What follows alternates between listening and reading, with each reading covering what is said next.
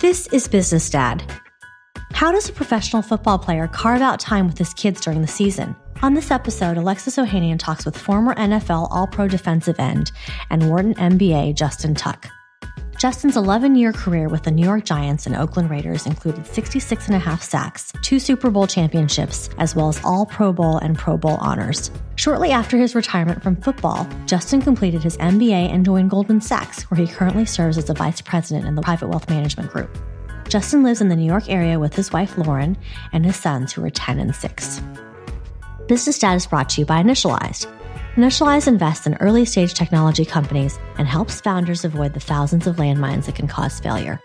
Visit Initialized.com to find out more.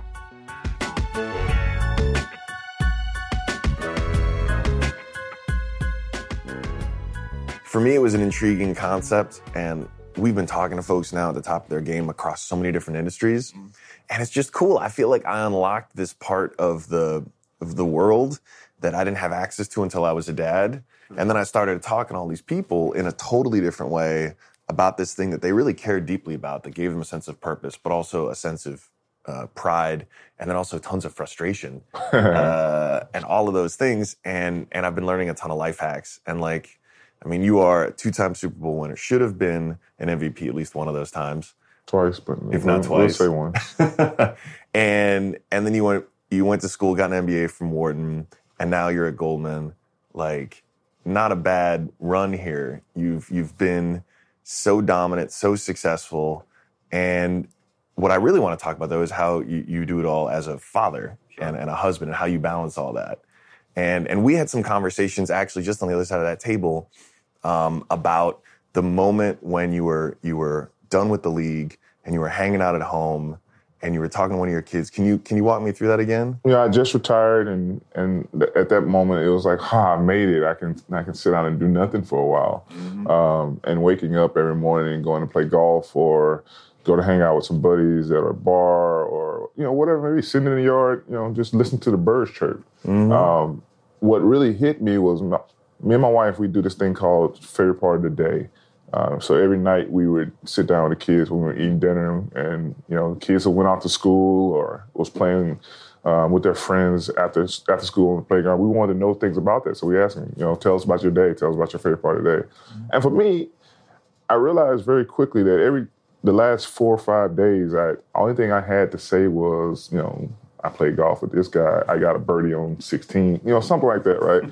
So it hit me quickly that, time my kids was 5.5 and 2.5. Mm-hmm. And I was like, they're not going to really remember anything I did on a football field or in philanthropy or whatever it may be if I keep this route. So when they're 18, 19, 20, 21 years old, when it's their time to, go off and kind of make a life for themselves, mm-hmm. what was going to be the legacy that me as their father had kind of instilled in them? Mm-hmm. So I made the decision right then and there that I needed to do something different. Didn't necessarily know it was going to be finance, didn't know it was going to be Wharton, but things fell into place. And I truly believe that God puts you in these positions because you're supposed to be there. So that's kind of how I started. Did you have a moment, you were a professional football player with a couple of young kids, mm-hmm. and how did that all work? Because when it is during the NFL season, I imagine you are wholly focused to the game. And especially with all the travel, you're doing everything you can to try to balance that out. Was it your family traveling with you? Was it how did you make that all work? Well, luckily in football, your travels it's pretty scheduled, so you know exactly when and where you're going to be. So it allows you to kind of do things around your family based off of. We knew that Friday, we were going to be out of town. Or at a home game, I knew we had to stay in the hotels on Saturday. So Saturday and Sunday, most of the time was kind of out of commission during the season for the family. And so you're locked in. You're not mentally you're trying to get ready for the game. You're locked in. Yeah. I would say there's little skippers of time during Saturday before I would go to the hotel where I was kind of going game plan stuff and have one of my sons sitting there and I was just trying to teach him the game. Yeah. Watching iPad stuff on the film. Look, that's what Daddy did. That little stuff was obviously still great. But that was small snippets because most of the time he didn't want to sit there and watch it, and he would be jumping on my head and blah, blah, blah. So I would have to kind of like, okay, you can play with your Legos for a minute. I'll go back to this. But during the week, especially as I became a veteran and didn't have to go into the facility as much, I used Monday and Tuesday as full family day. Well, there was movies, there was going out to dinner with my wife. Wednesdays, you kind of back in the mode, but it was back in the mode only during football hours. So I would say 6 to 4:30. And then that evening time, it would be total family. I never tried to bring my work home until my kids went to sleep. So if they went to sleep at 9, I would go do some notes and watch a few films till probably 11 o'clock and go to bed. But I tried to not allow my kids seeing me work. That didn't always work out, but that was kind of the thought behind it. Why were those Mondays and Tuesdays important to you? I mean, I really got the opportunity to be uninterrupted with my family. Some of those days blended in with some of the philanthropy work we do, but I tried to bring my family along with that. My wife and I are very passionate about education and kids, so when we would go visit some of our schools or some of the sites or, go visit, Scholastica First Book as far as thinking about what books we were going to donate and so on and so forth, that was kind of our thing as well. So it was us having, my wife is, her biggest thing with me would be, having intellectual conversations when we could instead of, the little small stuff as far as making sure the calendar is updated or talking about this guy who I want to, rip his throat out because I'm playing him on Sunday, that type of stuff. So like these things, when we was going to visit these schools, it was an opportunity for us to really connect on a more of an intellectual side of things.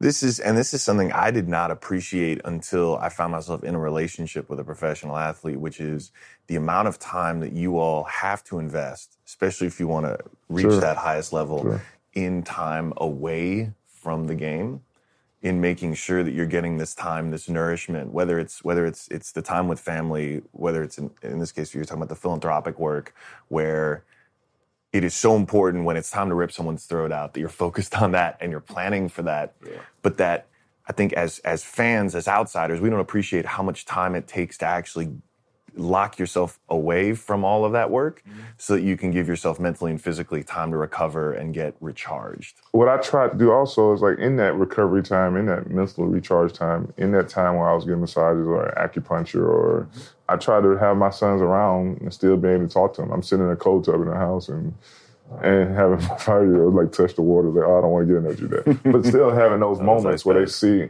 like when they get older enough, and they start doing things like that, they'll realize that, that's one of the things that made Dad great, or one of the things that he had to do on top of the stuff I saw on football. I think right now my son, he's a great soccer player, but he doesn't understand yet that, as the higher the level you go up, the more things outside of just playing well on the field is going to translate in him becoming the player that he wants to be, right? Yeah, but like for the average fan, they really do not understand that, obviously we have a practice time, we have meeting times, and for those who want to be above and beyond better than his competition, there's times where you allocate more time to the little things that make you great, taking care of your body, meeting with a nutritionist, obviously cold tub, ice tub, acupuncture, chiropractic, just being alone and with your thoughts sometimes. And it's 24 hours out of the day. I think the guys and girls who do it the best are the ones who really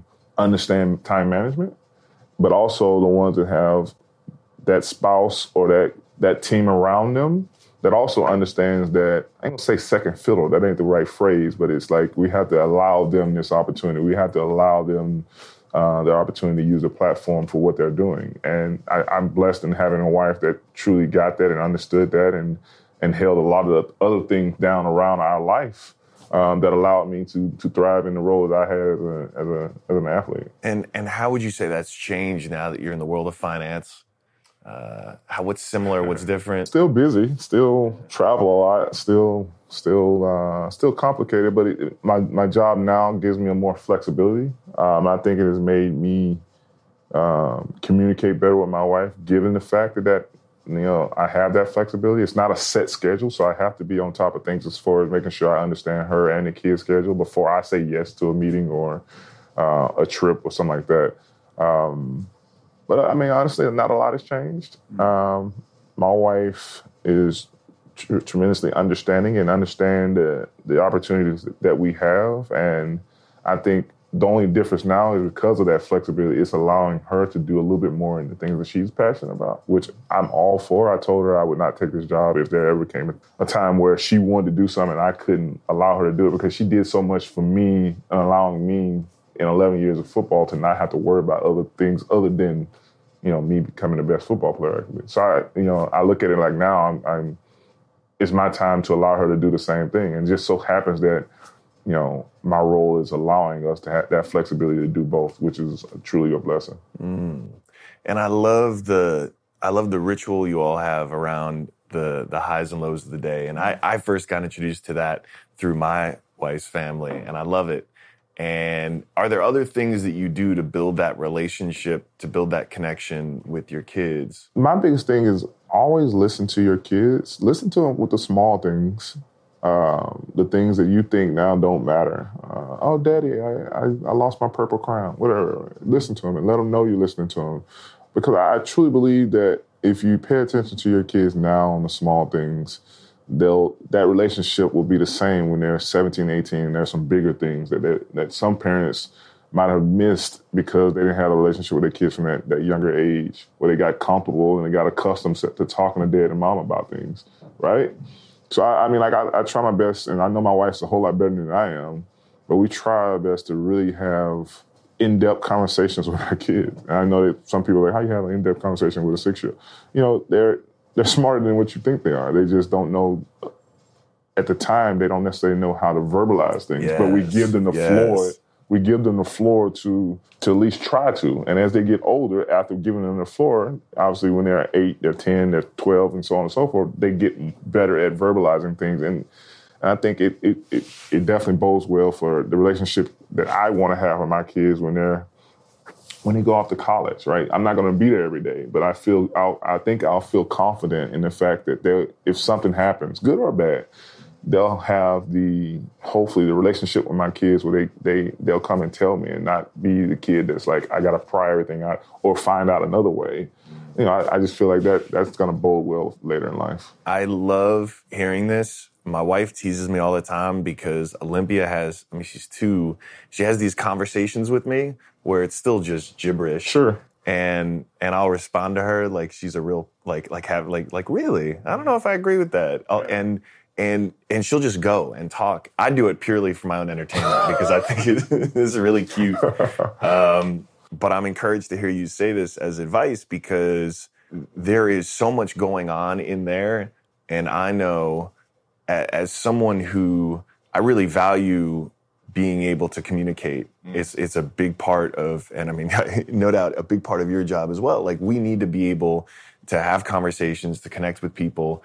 And it would feel so terrible to have all the same ideas about communication and be trapped in a little body that can't really do it well. That would be a personal hell. And so I empathize with this little person who's got the same sort of ambitions to want to communicate as any of us, but can't. When you think about nurturing this and developing this, you're clearly thinking a few years ahead about the kind of person you want your children to become. What are your goals and ambitions for them, especially with a really successful dad? What are the things you're hoping? Are you hoping your son, goes into sports, has a career there? What's the goal for you? No, I mean, I'm not one of these people who are going to be like, oh, I want my son to be in this sector. If I was this huge hedge fund guy, I probably wouldn't want my kid to go into hedge funds. If I was just, I had a pretty good athletic career, I don't necessarily want my son to play, sports. I want him to play it, but I don't want him to play it because, I'm following my dad's footsteps. It's one reason why I didn't name my kid Justin Jr. Like, go out and create your own path. I think my job as your father and our job as your parents with my wife is to give you that opportunity. Utilize whatever platform that we have as a family to open up doors for our kids to see different things. If he wants to be a lacrosse player, if he wants to be a surgeon, if he wants to be an astronaut, if he wants to be, a fisherman, I don't know. I think what my job is to just make sure that whatever he decides on doing in life, that it is beneficial to this world, and he does it at 100%. And I don't know any father could ever be disappointed in their kid if they found what they want to do, their passion to do it, and then they went after it wholeheartedly. That's all I want for my kids. So I get the question all the time: would you let your kid play football? I always tell them they ask that question the wrong way. The word "let" is very, very just the wrong word. Because would I let them? Yeah, I would let them. Do I want them to? No, I don't. And it doesn't have a lot to do with the injury stuff and all that. It's just I feel as though no matter how good they are or bad they are, everyone's always going to try to compare them to me in the space. I don't want that for them. I want them to be somewhere where they're free and allowed to just blossom as who they are. And, for me, I think my wife is completely the same way. She wants them to play soccer because that was her sport. But yeah, I just want them to do whatever they're going to do at 100%. This episode of Business Dad is brought to you by Roman. If you were to guess, on average, how many days people in the U.S. have to wait to see a doctor, what would you say? A week, maybe? Well, actually, on average, people have to wait around 29 days to see a doctor in major U.S. cities. That's basically a month. And that's just not acceptable. And that's why our friends at Roman have spent years building a digital platform that can connect you with a doctor licensed in your state, all from the comfort of your home.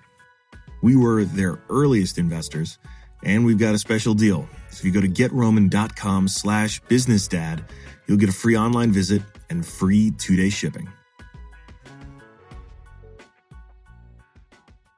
That doing it at 100% thing has come up a couple times here. And it's, I can see the direct line, certainly from being such a successful professional athlete. Like, there just is not room for giving less than 100% effort, especially when you look at the odds of it, right?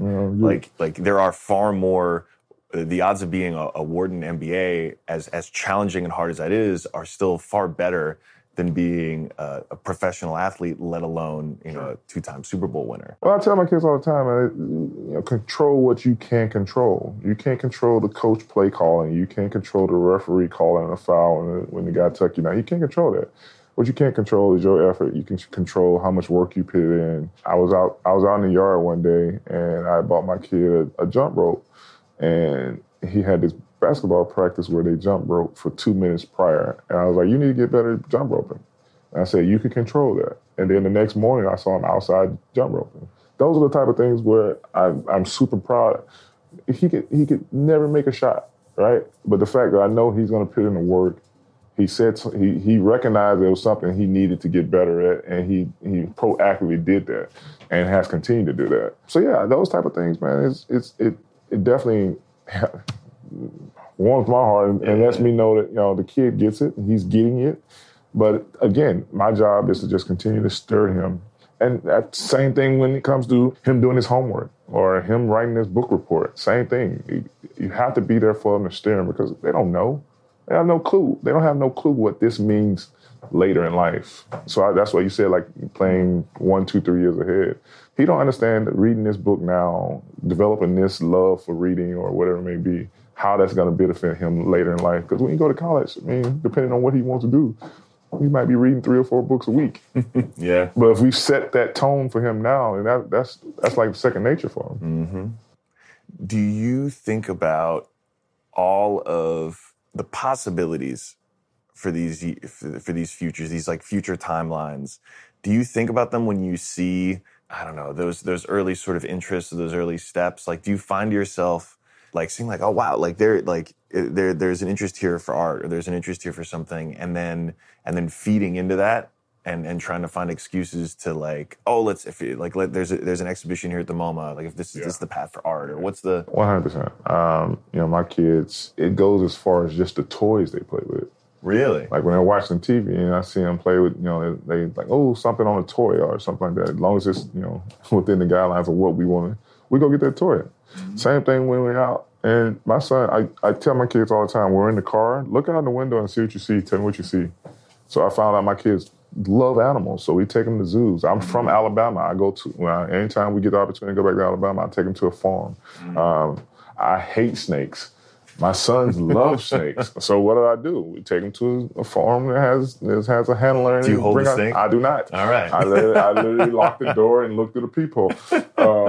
But I want to allow my shortcomings to affect something that they love, right? And like you said, art. My wife is tremendously involved in art and museums. And every time we go on a vacation, it's a learning experience. When we go to Greece, it is seeing any ruin, any museum, anything that has a story behind it. Yeah. You know, I want to go to the beach and kind of, relax and listen to the waves. My wife has an itinerary of she's got it planned out. And it's great, though, because I know I didn't grow up like that. I grew up as a country boy in Kelton, Alabama, and the only exposure I had was, a cow, a pig, and a couple of chickens, a few dirt roads here and there. So my upbringing, I'm not good at that. My wife is tremendous, and I allow her to do it because I know how beneficial it is as far as, raising, cultured kids in this next wave of years, right? This is what I was getting at, because you obviously have so much ability now through the career that you've had to provide for your kids. Are there lessons, because you did not come up with that, you did not grow up with that same. So what are the lessons and what are the values, and how do you manage? Because we talk about this around our house too, which is you want your children to appreciate hard work and all these other values that are much easier to appreciate when you don't have a lot of money, Sure. You don't have a ton of privilege. So how do you find that balance of making sure that they get that exposure to the appreciation and those values, while at the same time being able to provide them with all kinds of amazing experiences that... Yeah, we're constantly in our kids' ears telling them that just how blessed they are and backing it up by showing them, whether that's, let's go take a walk in Newark. Let's go to a soup kitchen or a homeless shelter. Let's go look at how my wife sits on the board of a foster care organization in New York City. We go to foster homes. We take them to schools, Title I schools that we sponsor, giving them exposure of how other people live to help them understand. We make sure they understand why we are so charitably inclined. Why are we giving? And what's the right way to be charitably giving? Because, unfortunately, in this world, a lot of people are charitably giving just so they can put their name on something and say, look at me. I don't ever want to be associated with any of the things we've done to be because, I wanted my name in the paper. No, I want my kids to understand because coming from where I came from, I know that so many people have blessed me, whether I know them or not. And you've probably heard me say this saying before, but I realize I can never pay it back. I can only pay it forward. So many people have put my name into someone else's ear without me even knowing, and that might have trickulated into this job or that opportunity or whatever it may be. I can never thank that person because I don't even know who that person is. But the thing I can do is saying the blessings that God has blessed me, try to utilize that to bless others. And hopefully me and my wife are doing a pretty good job of conveying that to our kids and making sure that they understand that, when much is given, much is due. So that's kind of how we approach it. Well, look, and it's, actions speak louder than words. And clearly, I think the actions are speaking pretty loudly. Thank you, sir. That's a very good note to end on. Justin, my man. Appreciate it. Pleasure, dude. Absolutely. Business Dad is brought to you by Initialized. Initialized invests in early-stage technology companies and helps founders avoid the thousands of landmines that can cause failure. Visit Initialized.com to find out more.